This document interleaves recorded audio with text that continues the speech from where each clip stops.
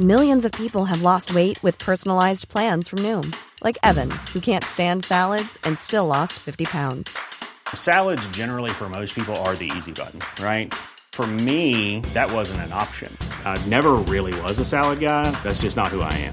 But Noom worked for me. Get your personalized plan today at Noom.com. Real Noom user compensated to provide their story. In 4 weeks, the typical Noom user can expect to lose 1 to 2 pounds per week. Individual results may vary.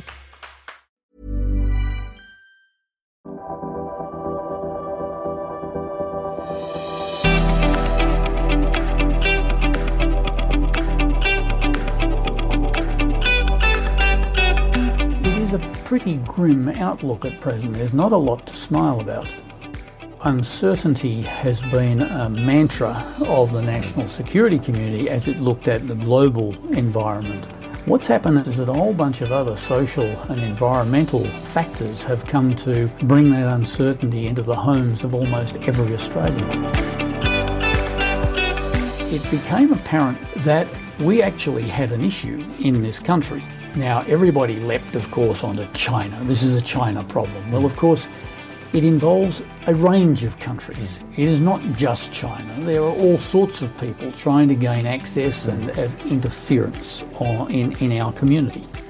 In 2013, I travelled the Atlantic seaboard of Europe as the ambassador to Brussels.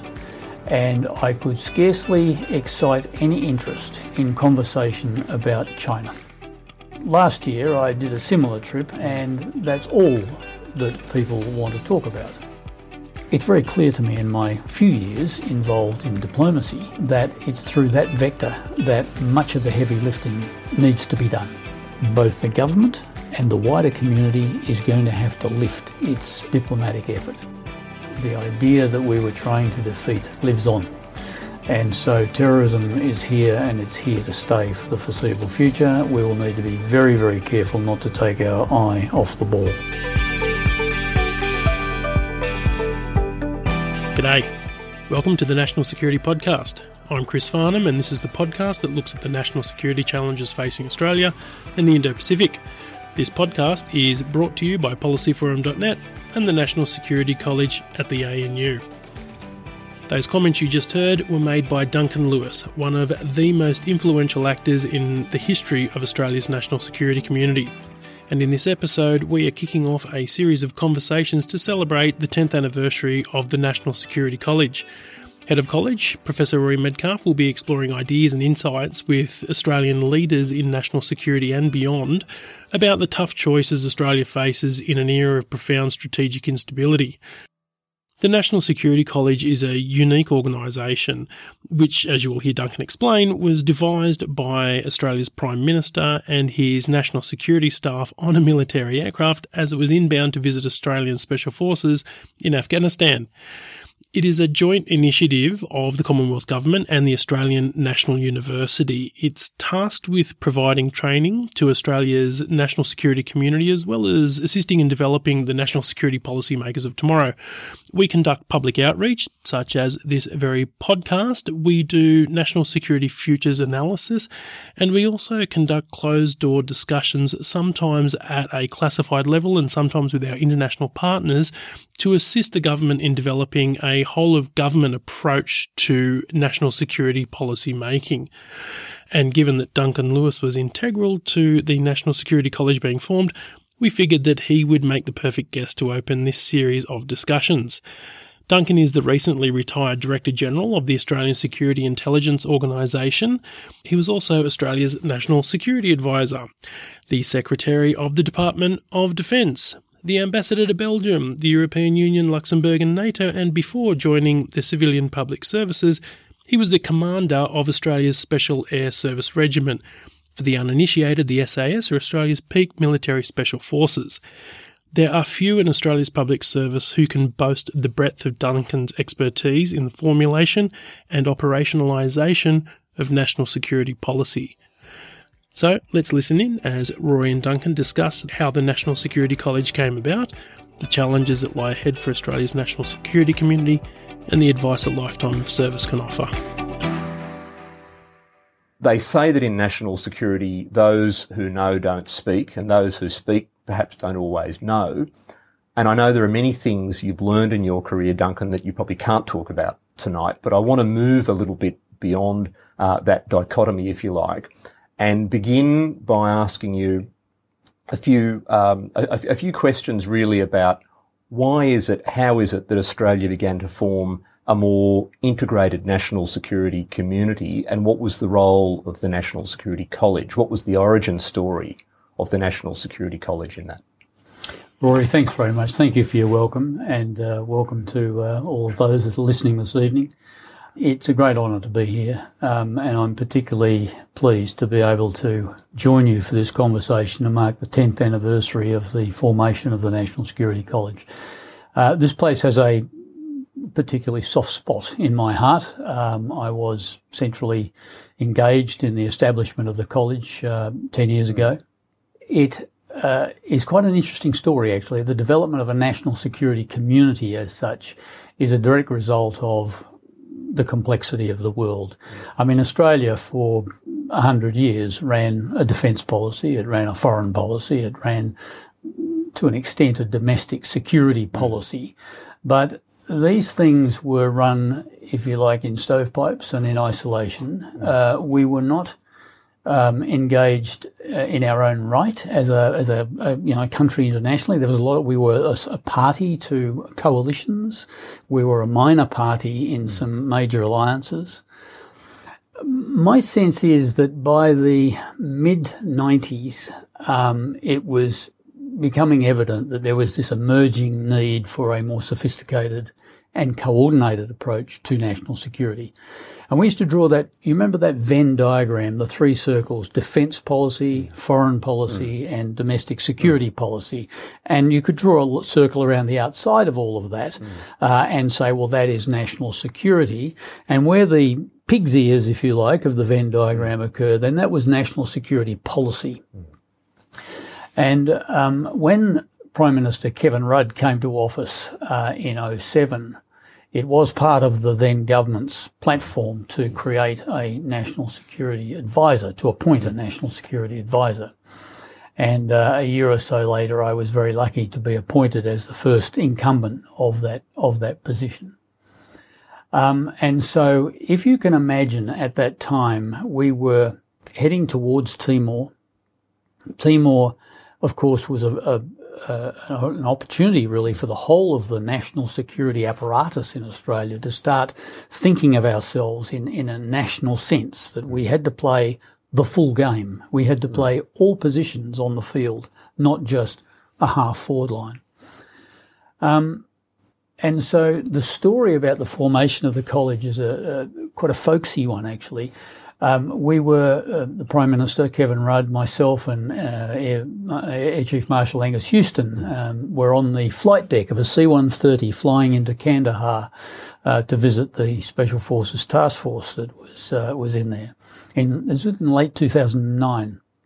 And the Prime Minister asked me about the national security community, and I said to him, well, one of the gaps, if you like, in our game was that we didn't appear to have a mechanism for preparing young men and women to start staffing up some of these national security institutions and requirements.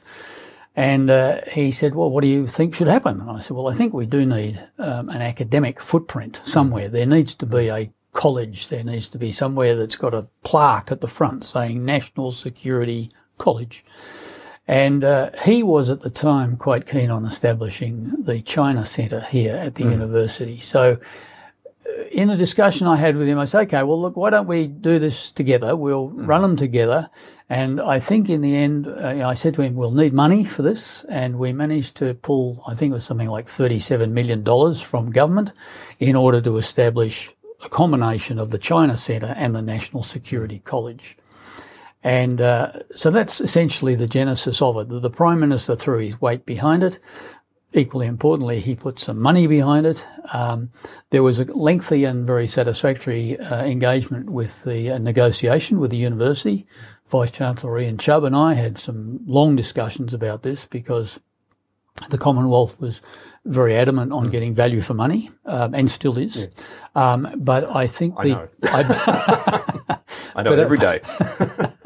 But I think the relationship between the university and the Commonwealth was in some ways reignited for some of the original purpose that ANU was established. I mean, it was established way back when as an institution to support the development of a federal public service.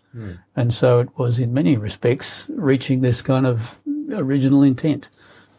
So I think that's really key, both the point about the complexity of national security that maybe drove the need that, I'm very pleased you pushed along for the National Security College, but also that idea of the university being part of that national interest effort, if you like, because that's certainly in the founding vision of ANU in the 1940s. But moving, I guess, to the present day, and of course at the National Security College now 10 years on, we've trained or worked on the professional development of literally thousands of Australian government officials, security practitioners, and indeed moving beyond the traditional security footprint. Your Venn diagram of 3, I'd argue now, is of course a Venn diagram of 4 or 5, economic policy, technology policy. There's so many areas now that are touching on national security. And I'm going to use that as a kind of a pivot to move to the challenges that lie on the horizon. Because I think if you look at this landscape of risk over the next decade, I think Prime Minister Morrison recently spoke about the 1930s. One way or another, that's a really intriguing analogy. But there's certainly with the COVID pandemic, with the bushfires we've had in Australia, with so many other issues, great power relations, a lot of people are really worried about what the next decade's going to look like. I'd love to hear some thoughts from you on how you characterise the risk landscape looking ahead. Yeah, sure. The word uncertain, of course, is just right in front of your consciousness. We in the national security community have been saying for maybe a decade now that the world was increasingly uncertain, unpredictable. There were more variables afoot than there had been during times of the Cold War or even immediately the aftermath of the Cold War. So uncertainty has been a mantra of the national security community as it looked at the global environment and the global risks that were presenting. What's happened in the last sort of 8 or 9 months in this country, of course, is that a whole bunch of other social and environmental factors have come to bring that uncertainty into the homes of almost every Australian, or maybe every Australian. You mentioned the agony of the bushfires. Now the uncertainty and the anxiety that's being created around the COVID pandemic. So we have really complexity and uncertainty in this rather volatile mix. And so when I've been asked recently about what is my assessment about that, I say that things are fairly grim. It is a pretty grim outlook at present. There's not a lot to smile about. But having said that, I want to make 2 points. I do think that we are at a point where the global world order, the sort of Bretton Woods post-World War II world order, is now not only under challenge, but it is going to change. I think there are going to be changes, and there are going to have to be changes to accommodate the reality of the shift in modern, or the recent shift in the tectonic power plates of the globe. I think that needs to be reflected in a revised, I won't say a completely revolutionised, but there will need to be accommodation made. And so if you add that to the second point I want to make, which is while the outlook is grim, I do not in any way regard it as being inevitable that we're heading to some sort of major conflict or some sort of major military upheaval. Or I think there are many discontinuities that will occur before that. And I'm firmly of the view that it's within the wit of man to manage our way forward out of this without going into some of those horrific events of the last century. I mean, I think it's really important. You know, the Prime Minister mentioned recently this issue of the 1930s. Now, I was asked recently, you know, does history repeat itself? And we all know, well, it doesn't repeat, but it rhymes often. And I think there is some resonance in what we're seeing at present. I don't subscribe to the fact that we're replaying the 30s, but the resonance is very, very clear to me. So I guess that's what I would encapsulate by saying there is uncertainty, there is complexity. The outlook is grim. It's been compounded now by events both in this country, bushfires and so forth, and globally. And when we talk COVID, of course, while that is a medical science tragedy, it is an economic catastrophe. And likely to be. It is now, and it will be. I mean, I see some of the figures starting to come in from local Australian industries as we're into the reporting season, and you can see profits are down in wide swathes of the community, and that's going to be reflected globally. So I think the economic discontinuities that will come out of COVID will also feed into this issue of a rather grim outlook. But look, I am not glass half empty, if you like, about our ability to address these issues, but we will have to lift our game. And I want to come back to that later on, and that's absolutely key. I mean, the question of whether Australia is a country that, in fact, is less than the sum of its parts when we need to be more than the sum of its parts. But I want to, I guess, get more specific about this horizon of risk and challenge, if you like, and even that question about the power shifts, because of course there's a tension there. On the one hand, you know, it's nice to hear an assessment, and I don't disagree with that, an assessment that cataclysmic conflict is not inevitable. But at the same time, it's very hard to change an order without the shock of some kind of disruption that could go really bad. So let's talk a little bit more particularly about the rise of China in the region and the world, the dysfunction that we've seen in the United States at present, certainly. Questions about other countries in this region. I'm a big advocate of the idea that it's a multipolar region, even if the US and China are significantly stronger by so many measures.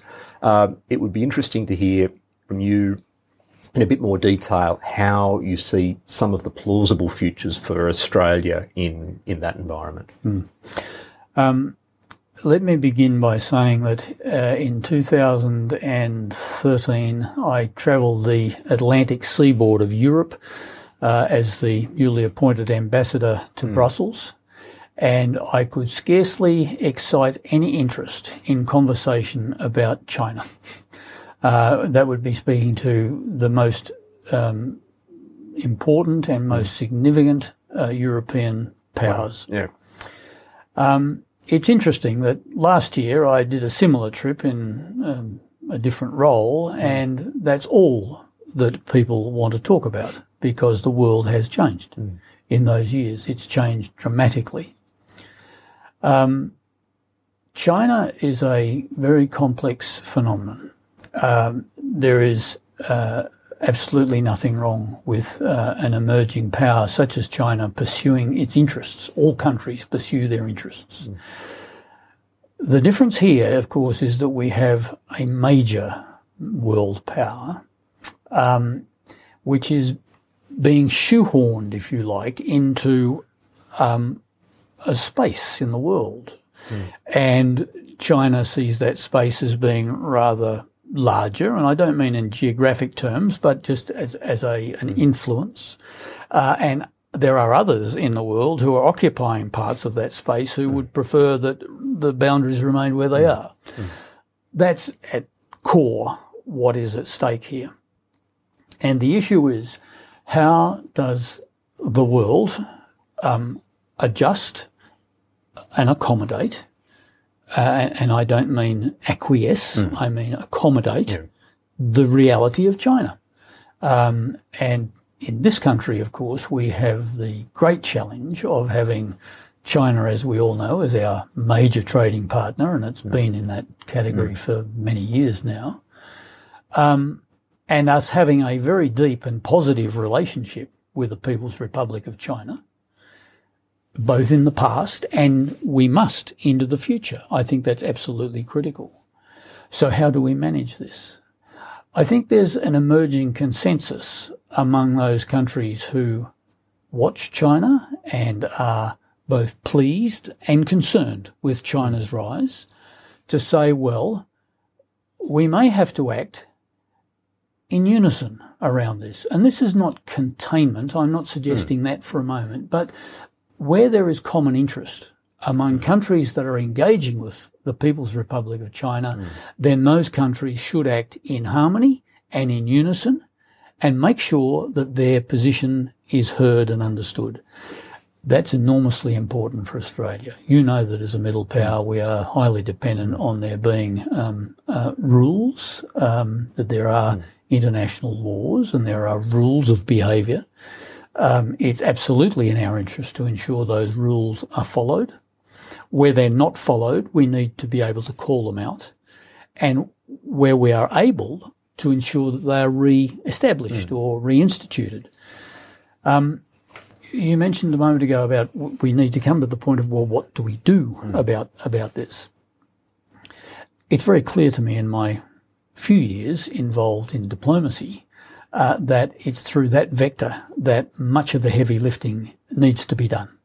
And again, my opinion, my personal view is that while our diplomats in this country have over many years done a wonderful job, and I have worked with the young men and women that have been delivering diplomatic outcomes and foreign policy outcomes for this country, and I am not critical in any way of their exertions or their intellect or indeed their achievements. But we will nationally have to expand our capacity in that area.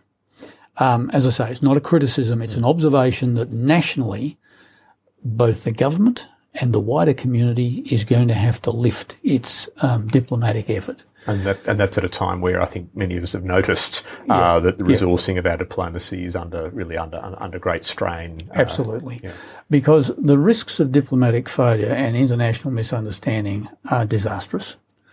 And the potential benefits to be had by achieving that understanding and achieving the meaningful negotiation and establishment of acceptable outcomes is the acme of success, particularly for a country the size of Australia.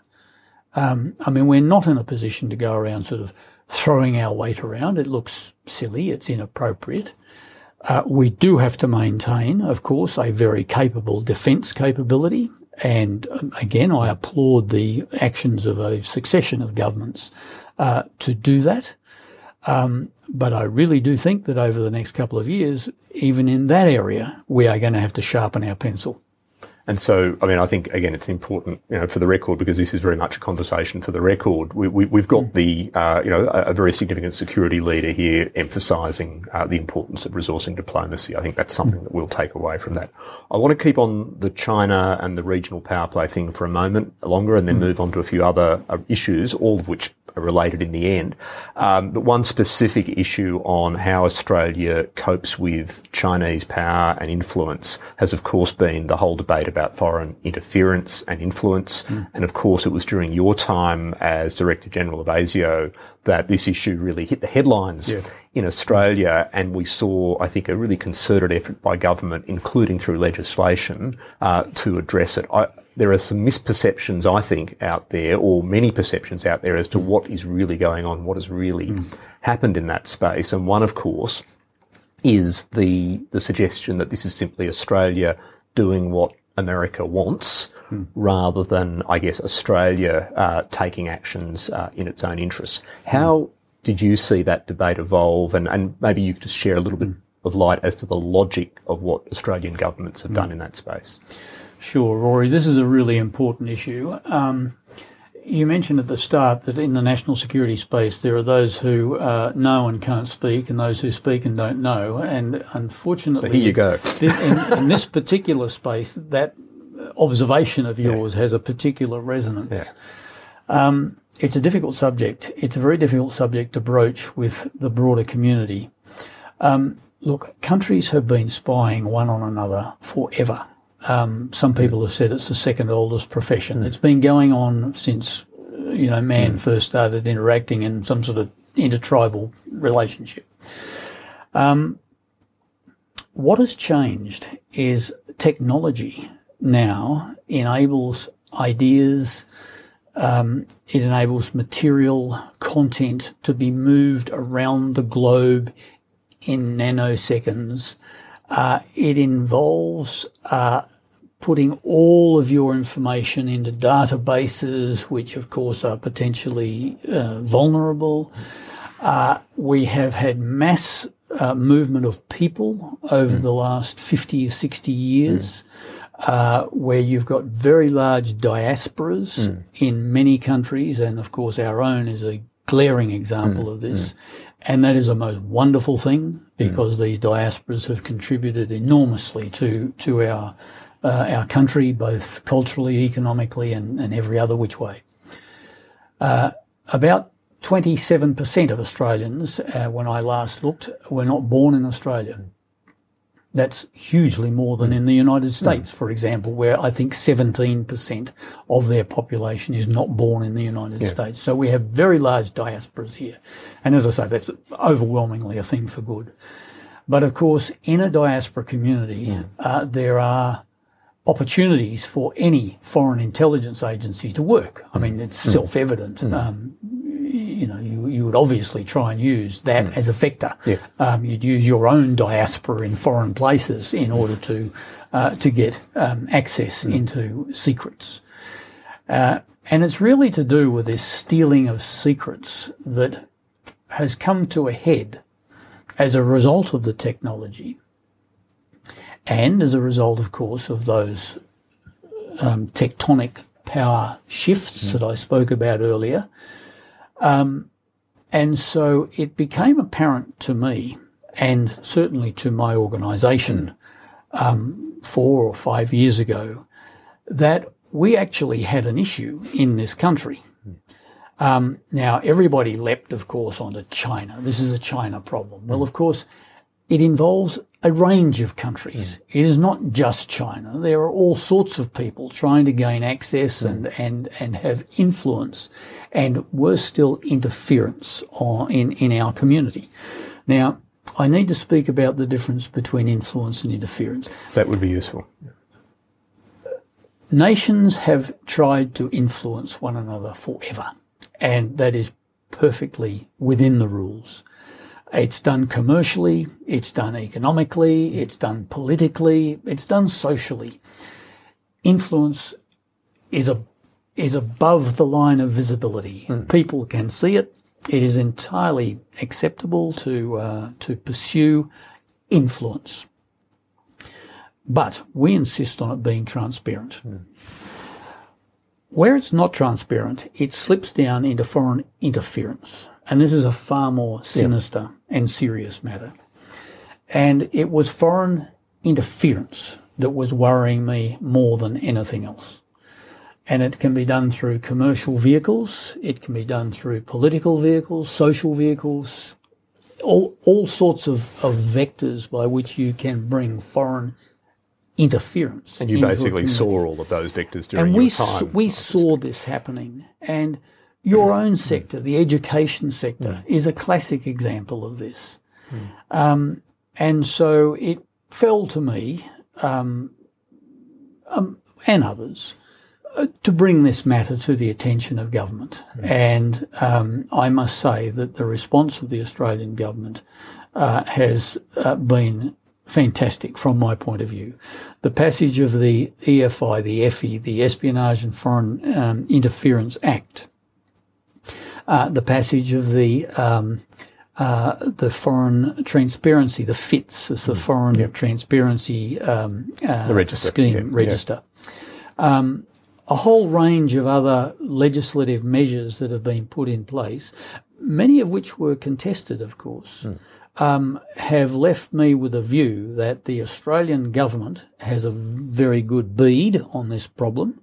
They understand, the government understands, and equally importantly, we have together managed to expand that understanding into the broader community.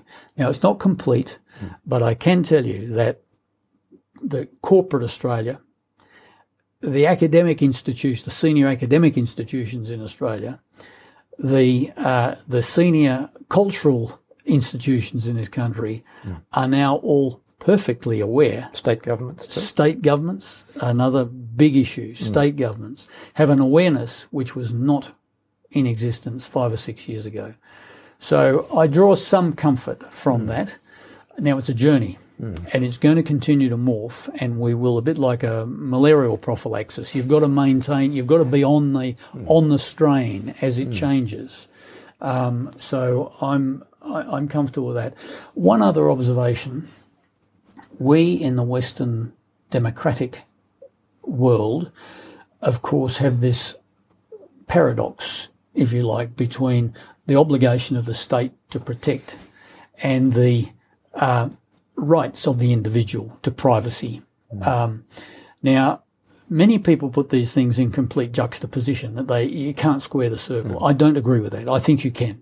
I think you can square the circle on this. How do you do it? I think it's by a transparent discussion with the community. I mean, I think there needs to be transparent discussion. And when you think about, the last job that I had as the Director General of Security, head of ASIO, the presence that I had, my predecessor David Irvin had, Dennis Richardson before him. I mean, we have increasingly become public figures, if you like, and Mike Burgess, the current Director General, is continuing that. We were in front of the Australian community in a way that our distant predecessors never were. It was a different world. And so I think this discussion, which is still not settled, between the obligation of the state to protect and the rights of the individual to their privacy, particularly around individuals' data. I think that is a discussion that is still underway. It hasn't landed yet, but it is able to be landed, in my view. And it is a permanent tension. In fact, that's very much at the core of the discussions we have with our students in the college every day. So we'll take it further. So we might pause proceedings for a moment as we take a quick break, and we'll be back soon for more with Duncan Lewis and Rory Medcalf on the National Security Podcast. Millions of people have lost weight with personalized plans from Noom. Like Evan, who can't stand salads and still lost 50 pounds. Salads generally for most people are the easy button, right? For me, that wasn't an option. I never really was a salad guy. That's just not who I am. But Noom worked for me. Get your personalized plan today at Noom.com. Real Noom user compensated to provide their story. In 4 weeks, the typical Noom user can expect to lose 1 to 2 pounds per week. Individual results may vary. Around the world, democracies are in crisis. Leaders have become followers. Populists offer glib solutions to complex problems, and people search for answers. Block out the noise. Each week on Democracy Sausage, we go deeper to bring you insights from leading scholars, journalists and commentators to help you make sense of the world. I'm Mark Kenny from the Australian National University. Join me at the Democracy Sausage Hot Plate every Monday and Thursday. I would like to just quickly move to the broader horizon of risk because, as you say, it's not only a case of China is not the only challenge, if you like, in this regional and global context. There are so many complexities now that you've talked about, whether it's technology, whether it's the changing nature of society, information, environment. If you were looking at this decade of the 2020s and perhaps beyond, and if we were using analogies of, the famous analogy of the black swan, and I think you're a West Australian from way back, so the black swans are actually Western Australia, but I am West Australia. We can go to that. Black swans are actually quite benign, but of course the black swan is a symbol now for, if you like, catastrophic problems or major discontinuities, not always bad, that weren't expected, but in retrospect look glaringly obvious. We like to talk about black elephants at the National Security College, which is a black swan crossed with the elephant in the room. In other words, it's glaringly obvious. It's so big that you don't do anything about it. And some would argue that COVID, for some countries, fell into that category. So looking ahead for Australia, some black swans, some black elephants, what do you see as the big challenges? Well, I think COVID is a black elephant and a black swan that's rampaged through, I think, all countries. I don't think there's anybody on this globe that's going to be able to stand aside from the impact. And I think I intimated a little while ago, it's not the medical science. I mean, that's bad enough in itself and tragic. But what does worry me is the economic aftermath of this is quite likely to be a discontinuity which will bring enormous stress and strain on the international community. So that is an elephant that's already been in the room, trampled around and sort of broken down the door. So we can park that for the time being. I think the next great discontinuity is going to be created with the management of artificial intelligence and where that takes us. It's been particularly impactful in my most recent appointment as an intelligence agency head, where artificial intelligence and the flow on from that, which really is machine learning and then deep learning, those two particular technologies, are going to provide an enormous challenge for. In fact, I watched something on the television only last night about the issue of deep learning and some of these, weird video clips that are completely fictitious and enormously harmful at a time when we're on the edge of a US election. We've got state elections in this country in the coming months. We will, in due course, have another federal election.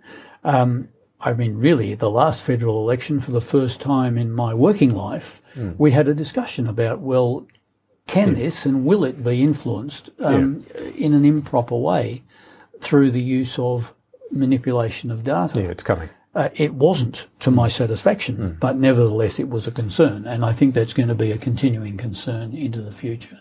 So I think this issue of information management and manipulation and big data, the fact that we will, as a species, have access to data at levels that were unthinkable in the past, and they've brought challenges to the way human beings relate to one another.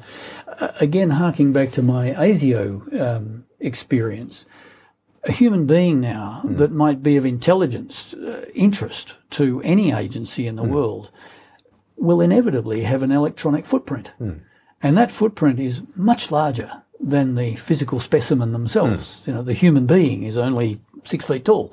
But the electronic footprint is indelible, it's global, it's instantaneous, and it's pretty easily read.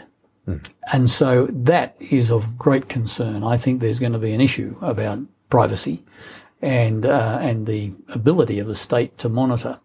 We're starting to see it in some of the countries that are outside the democratic what I'd describe as the democratic sphere, countries that are running single party states, the monitoring of the population.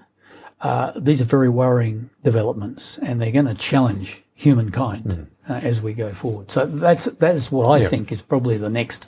I'm not sure it was a black elephant or a black swan, but again, probably both. So connecting that with people, because in the end, and as we often teach at the National Security College, the future is as much about people as it's about technology. Yes. I guess, do you also see, how do you see a changing horizon of risk within society? I mean, terrorism was one of the issues you obviously had to deal with throughout your career, terrorism, extremism, of all kinds. And I guess it often breeds in an atmosphere of disruption. So I'm just wondering if there are other issues that you'd also care to comment on to do with the changing nature of society. Yes. Could I just go back to terrorism? It's a very unfortunate conclusion that many come to, that terrorism's fixed. It's not. It's not fixed at all. We've seen the end of a phase, the military operations in the Middle East, but the idea that we were trying to defeat lives on. And so terrorism is here, and it's here to stay for the foreseeable future. We will need to be very, very careful not to take our eye off the ball. The Middle East is still a tinderbox. and when you see events, and I'm not suggesting the Lebanon explosion the other day was a terrorist event at all. That's not my suggestion. But you can see how an event like that all of a sudden surfaces all of the tensions and the difficulties that exist, between the sects and between the various religious groups and so on. So all of that's still alive. To go to other threats, your question, I think climate needs to be very, very carefully watched. I remember Alan DuPont writing to me when I was the National Security Advisor in about 2009-10, saying we needed to pay more attention to this. Now, of course, at the time, this was all fairly new. It was very controversial as to whether the science was in or out. We've moved on now, and I think the science is very clear. And we are going to have to be very, very careful the way we move forward with regard to the discontinuities that climate change will bring. In my line of business, it's not such a worry about climate change. That is for scientists and people involved in agriculture and all sorts of other things to worry about. My concern, my selfish concern as a security practitioner, is what are the discontinuities that this climate change brings? Is it going to mean there's huge population shifts? Is it going to mean that large, densely populated areas are going to go underwater? Is it going to mean all of these things? Conflict over resources. Obviously, conflict over resources. So that is a concern to me. I think another area which bears thinking about in the national security context is space. It's a fast developing common.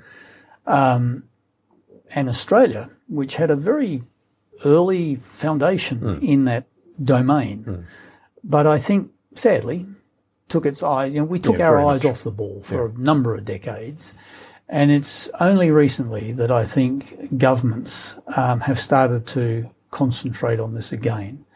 So I think that is an area where we'll need to pay a lot of attention. We do have something to contribute here, and we do have much to gain.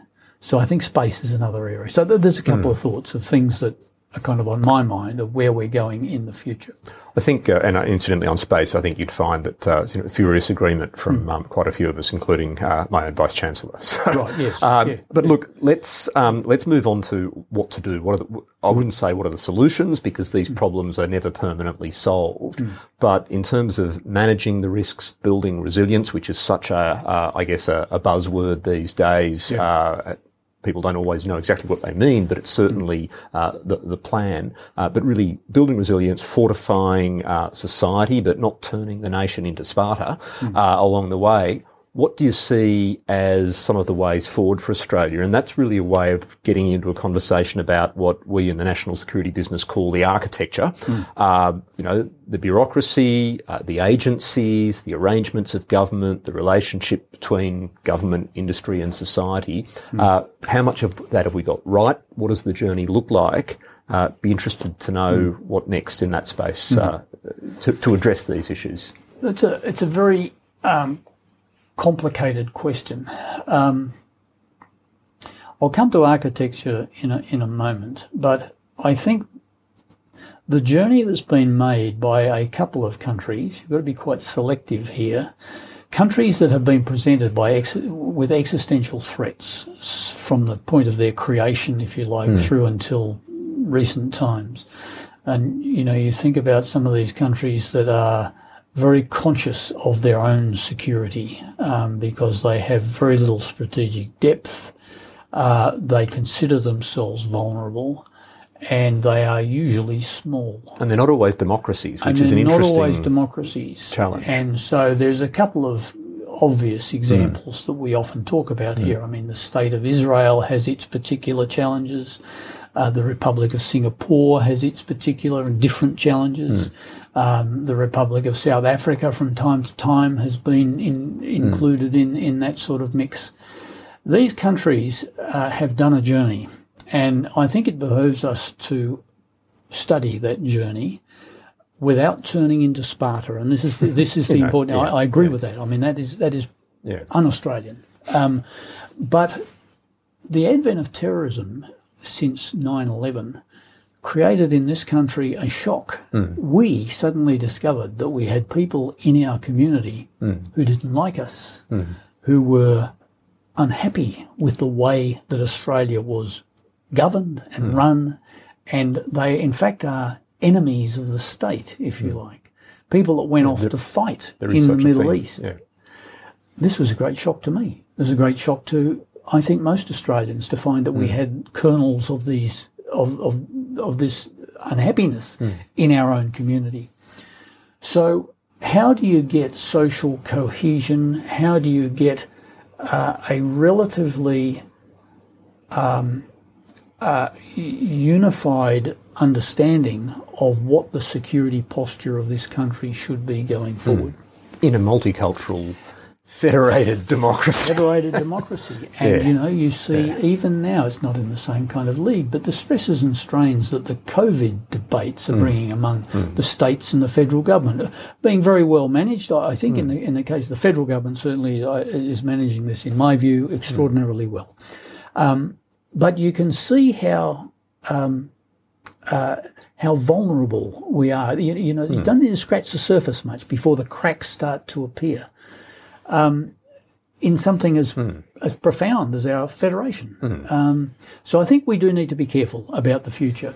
We need to harden up because the world is going to get pretty tough, I suspect, out there in the next few years. It's sooner rather than later, I might add too. That's the other thing that's changed. The horizons that we used to consider for much of my working life were well out there. You know, they're in the decades.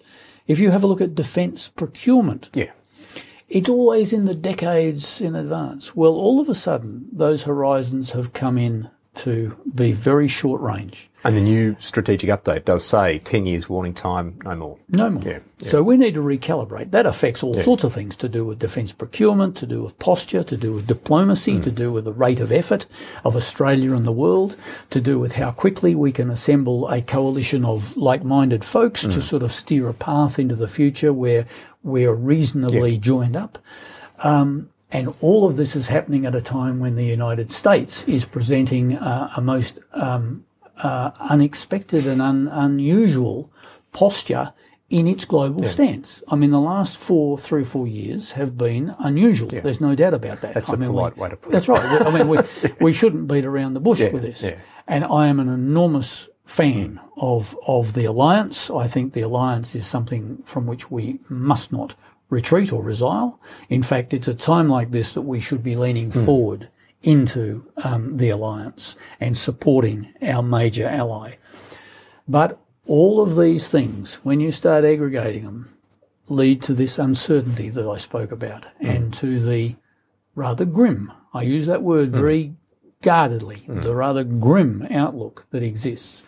But grimness is not resignation on my part to defeat, that we're all going to, you know, we're all ruined, said Ayn Rand. I mean, I'm not in that space at all. This is recoverable, but we need to work very hard at it. Now, to come to the specific, I'm sorry I've gone on a little there, but to come to the specific about the structures, the structures are interesting. I mentioned Timor. I know that from a defence perspective, Timor was the first time in sort of memory that Australia led some sort of military coalition, some sort of military partnership, all of the coalition of the willing.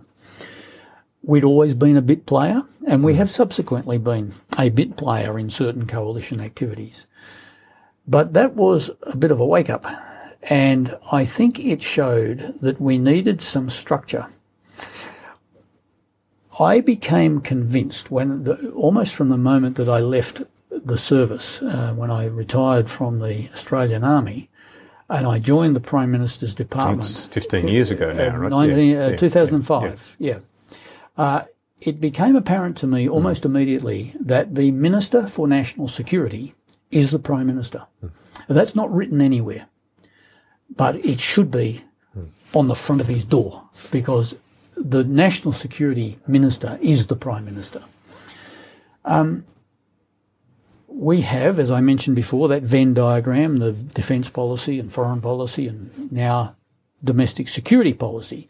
That particular part of the circle, of course, has been drawn together significantly with the creation of a Home Affairs Department. So there's some tidying up. That's good. But the Prime Minister still, in my view, as the National Security Minister, must have an apparatus of his or her own in order to manage that environment. And you can say, okay, well, there's a Prime Minister's Department and there is well, it's more than a division, there's an area, a group within the Prime Minister's Department which is supporting him in that way. And without any form of criticism of the current or past occupants, I was one myself in that space, I think there is a requirement for a more visible national security coordinator to support the Prime Minister. Now, this has been argued for many, many years. As I say, I happen to have the privilege of being the first National Security Advisor. We only had one successor, and then the position was essentially done away with. I thought then it was wrong, and I think today it's wrong. The way in which a National Security Advisor would be created now might differ from the way we did it then. When I was appointed, it was very important that I had an office within the Prime Minister's department. And it was really driven by the fact that if you wanted to know where all the money was going in the national security community, you had to be part of that kind of budgetary process and have a window into the respective budgets of various parts of the national security apparatus. Whether that still pertains or not, I don't know. It has been suggested, for example, the position could be a statutory authority, which would be sitting outside of the well, it would still be in the Prime Minister's portfolio, of course, but would be sitting outside the department itself. That's a discussion to be had. And would that be more or less empowered, in your view, than the position that you held? Probably differently empowered. I don't think it would be more or less. It would be different. I mean, one of the great challenges for any national security advisor is that you are faced with this enormous, almost a daily effort to coordinate between very powerful and well-funded and historically established organisations and their leaders. You know, chiefs of defence force, secretaries of departments, commissioners of police. You know, these people are people of enormous substance. They are running very large organisations for which they are accountable. They run very large budgets for which they are accountable. And so the acme of success, really, of a national security advisor is to be able to coordinate. And I don't mean that in the academic sense. No. It's really like getting the team together and getting a consensus and making sure that the team generally is moving forward. Now, you know, people have often said to me, well, it was a bit like herding frogs in a wheelbarrow, you know, and it is. It's you get them all in the barrow and then you walk forward a couple of paces and 2 or 3 jump out. Yeah. So you're constantly in that sort of herding environment. But these independent departments and agencies are quite rightly powerful, they're authorised, and they must be. So that's the acme of success of a national security advisor. It's quite a peculiar, it's the most challenging thing I ever did. It was the greatest challenge of my working life was actually running that national security advisor's office and being the national security advisor to the Prime Minister. But the benefit that you get from having a national security advisor travelling with a Prime Minister, being on the kind of left shoulder of a Prime Minister to support that Prime Minister in his or her duties as National Security Minister is critical. Otherwise, who's on the Prime Minister's side? I mean, I was the Secretary of Defence once upon a time.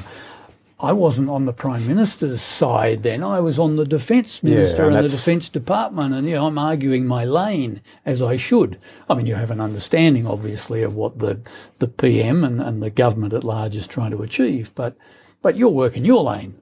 So who's working the Prime Minister's lane? That's my point. So you've brought us very neatly, and I think with some pointedness as well, to I guess the final part of our conversation, which is really, and I'd really like to keep this going, Duncan, but I know we've promised an hour, and we'll keep it to an hour, which is really about careers, and it's about I guess high points, low points, challenges, in particular your advice for professionals in this space. Because, at the National Security College, I think one thing we've tried to do over the past 10 years, in keeping, I think, partly with that mission that you, among others, really entrusted to us, is to build a culture, a national security culture that involves integrity, that involves leadership, that involves collaboration. And I think we've used this word a few times tonight. It's a journey. Yes. But a lot of our students and the officials who've taken part in our courses, a few of them we crowdsourced for questions for you tonight. And the questions we kept getting were questions like high points, low points. What's your advice, particularly for people at midpoints in their career who may be encountering obstacles? I'm going to throw all of that at you as kind of a blancmange of questions and just see if you can give us a few thoughts about career advice. Yeah, Rory, I do have some developed views on this. I mean, my view for any young officer who is starting out in the national security space is work hard and do your job. Read widely, but do your job. The midpoint in one's career is a bit different. And I'm not suggesting you shouldn't be doing your job, mind you, in the midpoint. But at the midpoint of one's career, it is necessary to start branching out from wherever it is that you had your genesis into other areas of national security. I tried as a national security advisor, and I was spectacularly unsuccessful with this, to mandate the progression of senior officers in the intelligence community to shift from one agency to another. You had to have moved from one agency to another. I was inspired a little bit by the sort of Goldwater-Nichols Act in the United States. I mean, the Americans had to actually legislate in the defence space to make sure that military officers were moving from joint appointments back to their service and then to other joint appointments, but getting a wider understanding of the US military. They had to legislate that. Well, I tried just to have it as a practice within the intelligence community, and it was unsuccessful. I was pleased to see when I came back to the intelligence community some years later that there is some of that now happening. That if you have a look at the senior people that are in high office in the intelligence, when the Australian intelligence community, many of them have had time in other agencies. And I would encourage all of our national security officers to branch out in mid-career. Then there's the senior appointments, and by the time you get to those jobs, you need to have read widely, travelled widely, been employed widely, and have developed an understanding of how government works. Governments are peculiar organisations by their very nature. That's the nature of government. And, for a lot of us in the bureaucracy, it's all well and good to say, oh, well, they should be doing this or they should be doing that. But we all know it's the art of the possible. And I think if you can, and I've not always been successful at this, but if you're able to understand and support a government to come up with an outcome that is in the national interest, because we're all working towards that. I've never worked for a minister or for a government that wasn't working in the national interest. That's always the case.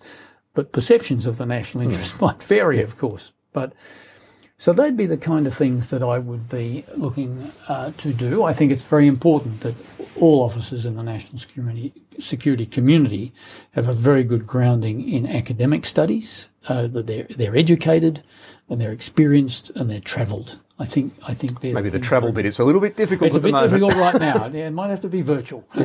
It's and so I think you mentioned that the challenge of really being that national security advisor and herding those cats and really building that new culture, you said that was one of the great challenges of your career.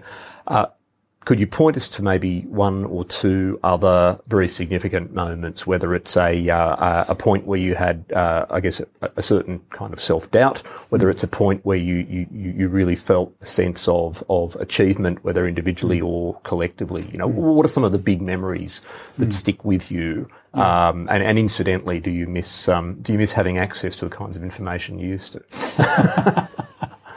No, it's a release and a relief.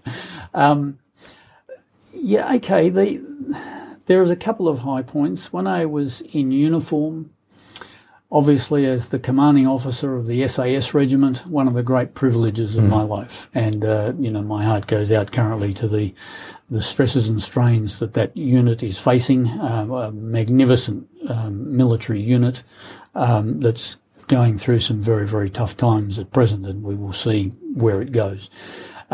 The second high point was probably when I was in uniform, was when I was the commander up in Timor, the commander of Sector West. I had essentially a brigade-size organisation there on the border with Indonesia, with West Timor. And it was then that I felt as though all of those years of training, I'd been in the army for, 25 years or something at that stage, that it all came together. And you think, yeah, I've actually learned something along the way, and I'm now practicing my art at the kind of the pinnacle. So that was wonderful. And the third experience in uniform that was probably was a high point was the formation of the Special Operations Command.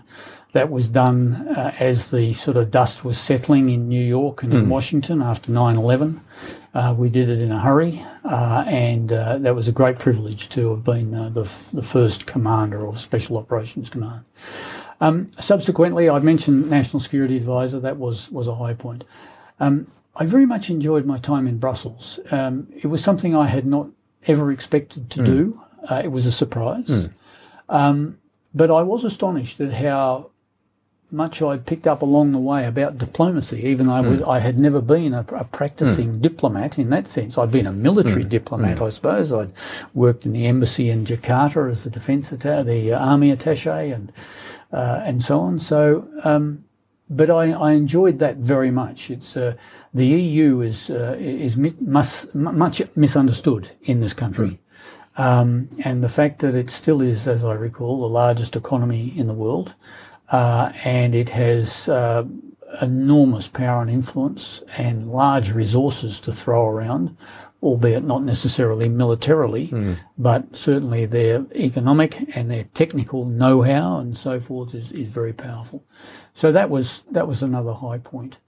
I also enjoyed very much I left the army with some trepidation. I thought, am I doing the right thing or not?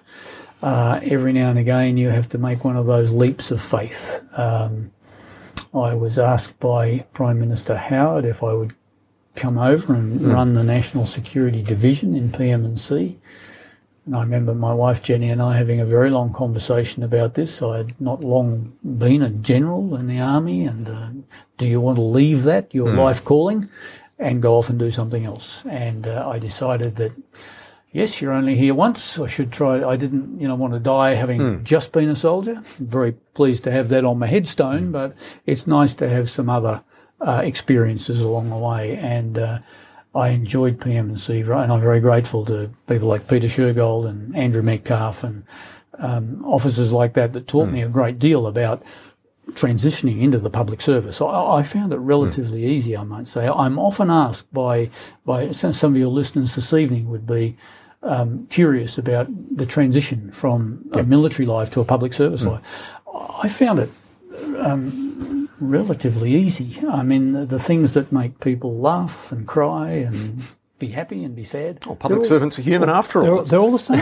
It was astonishing to discover this. So, I think they'd be the kind of the high points that I can think of over 47 years of serving the Crown, and it's quite sufficient. That's why I'm pleased not to have access to some of that information. The things you may have to forget now. And look, I think my hair used to be brown, and maybe it's going to turn back brown again. I think you've been looking well this year. So look, just as we finish up, I think because there are so many, if you like, unsung, unrecognised, I guess heroes is a collective word, but, just often just very dedicated national security officials, public servants, people working in all of these agencies of government. And often it is an area of work where you work without public praise.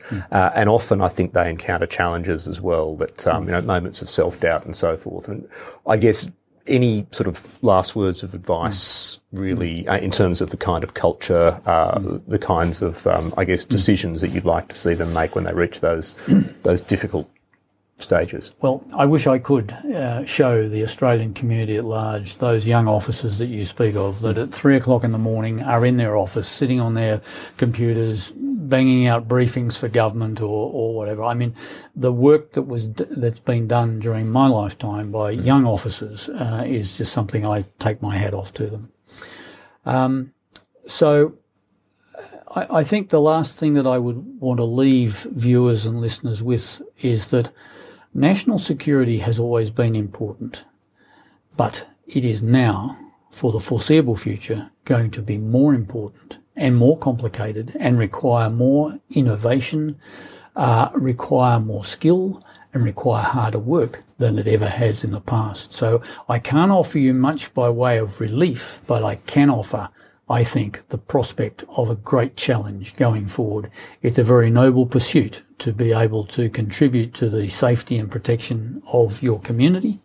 It is my view that the Australian community understand that, but these are going to be very challenging times in the years ahead for national security.